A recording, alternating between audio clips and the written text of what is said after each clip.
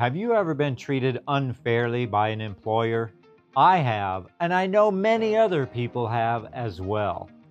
Welcome to Experience Ministries Discipleship Podcast. I'm Dave Smewen, and I'm excited to share biblical principles to help us live our faith and glorify the Lord Jesus. This is episode 55. The Bible actually gives employers some very solid biblical advice when dealing with employees or those that they rule over. You might be shocked by the last thing I share, so stay tuned for the whole video. Colossians 4:1 is our passage today, and it says this in the New American Standard Bible. Masters, grant to your slaves justice and fairness, knowing that you too have a master in heaven. A master is one who has authority over someone else.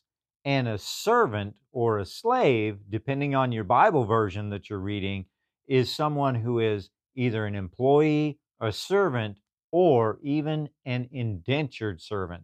Now, we talked about the terms master and servant in the last study, so go and check out that video to get a little deeper meaning of what those two words mean. Today, we're going to apply those principles in this verse to employers and employees and see what we can learn about what Paul is telling us. An employer has a responsibility to be fair and just with their employees. Now, being fair and just means that you pay a fair wage, that you provide a safe working environment, that you follow applicable laws, that you don't look down on one employee over another employee, that you are reasonable with your employees, and that you don't take advantage of an employee. Being a just employer also includes recognizing that people are valuable and equal as human beings. In other words, an employer shouldn't treat one person differently than another. They shouldn't look down on or devalue one person based on their race, their gender, their social or economic status, but really recognize that all people have value and should be treated with respect. Pay, for example, should be based on things like training, ability, and effort. An employee who works hard, does their job well, should be compensated appropriately. When that employee works hard and they benefit the company, the organization, if you will, then the employer has a responsibility to pay them what they're worth, to pay them fairly. Now, on the other hand, there are some employees who don't work as hard. They're lazy. They stand around and talk on their phone. They do things that are distracting or don't bring value to the company. Well, in that situation, the employer has a responsibility to pay them fairly as well, pay them what they're worth. And it's probably not near as much as the employee who's actually doing their job and doing what they're supposed to do. I went into the store the other day and there was a group of employees just standing around talking about personal lives and who knows what, but they were absolutely not interested in helping me. I couldn't get one of them to help me with anything. And in fact, they acted a bit put out that there were people in the store that needed their help. Now, on the other hand, there's somebody who's right across the aisle and they're working hard. They're doing their job. They're helping people. They're being a benefit to the employer. Should those two people or groups of people be compensated the same? I don't think so. There are a lot of people complaining about their wages, their benefits, and wanting more. It's easy to cry for justice and fairness. However, we need to keep in mind that justice and fairness take into consideration the value of the laborer. If the laborer is not doing the job, if they're not bringing value to the employer, then should they be paid more? I don't think so. And some in our culture have this a little mixed up.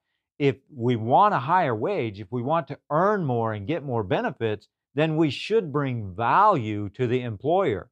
And when we do, the employer then has a responsibility to treat the employee fairly and to compensate them with a fair and reasonable wage. So if you're doing your job the way you're supposed to and you're bringing benefit to the employer, that employer has a responsibility to compensate you appropriately. But don't be crying for justice and fairness if you're not doing your job and you're not bringing benefit to the employer. Let me share one last thing that may shock some of you. Some people really kind of get offended at this, but I want you to hear me out. I want you to think about what I'm saying. The Apostle Paul never tells masters to release those who are indentured servants or slaves. However, this doesn't mean he approved of slavery. He didn't. But he focused his teaching and his efforts on teaching the people, the employers, to treat people with fairness, with justice, and with equality. That's what Paul did. And at the end of the day, that is the foundation for the argument against slavery. How can an employer or a master view people as equal and treat them justly and fairly and keep them as indentured servants? They can't.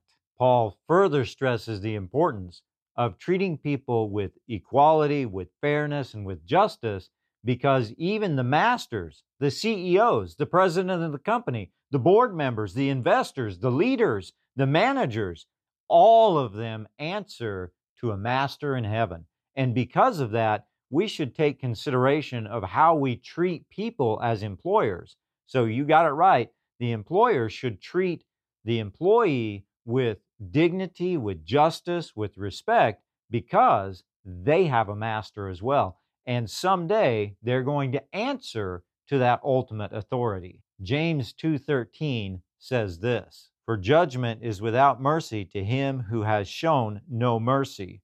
Mercy triumphs over judgment." Everyone who is rich or benefits from the services of an employee should consider what James chapter 5 verses 1 through 6 says. I'm not going to read that for you, but if you're an employer, you should go read that passage, because it gives you something really solid to think about and to consider, because we all will stand before a judge. But if you're in a position of authority, whether that's a minister at a church or a manager or an owner of a company, and you have employees, we will all give an account for how we treat those people who are under our service or our leadership. We're going to look at Colossians chapter 4 verses 2 through 6 next time. So I look forward to seeing you next week.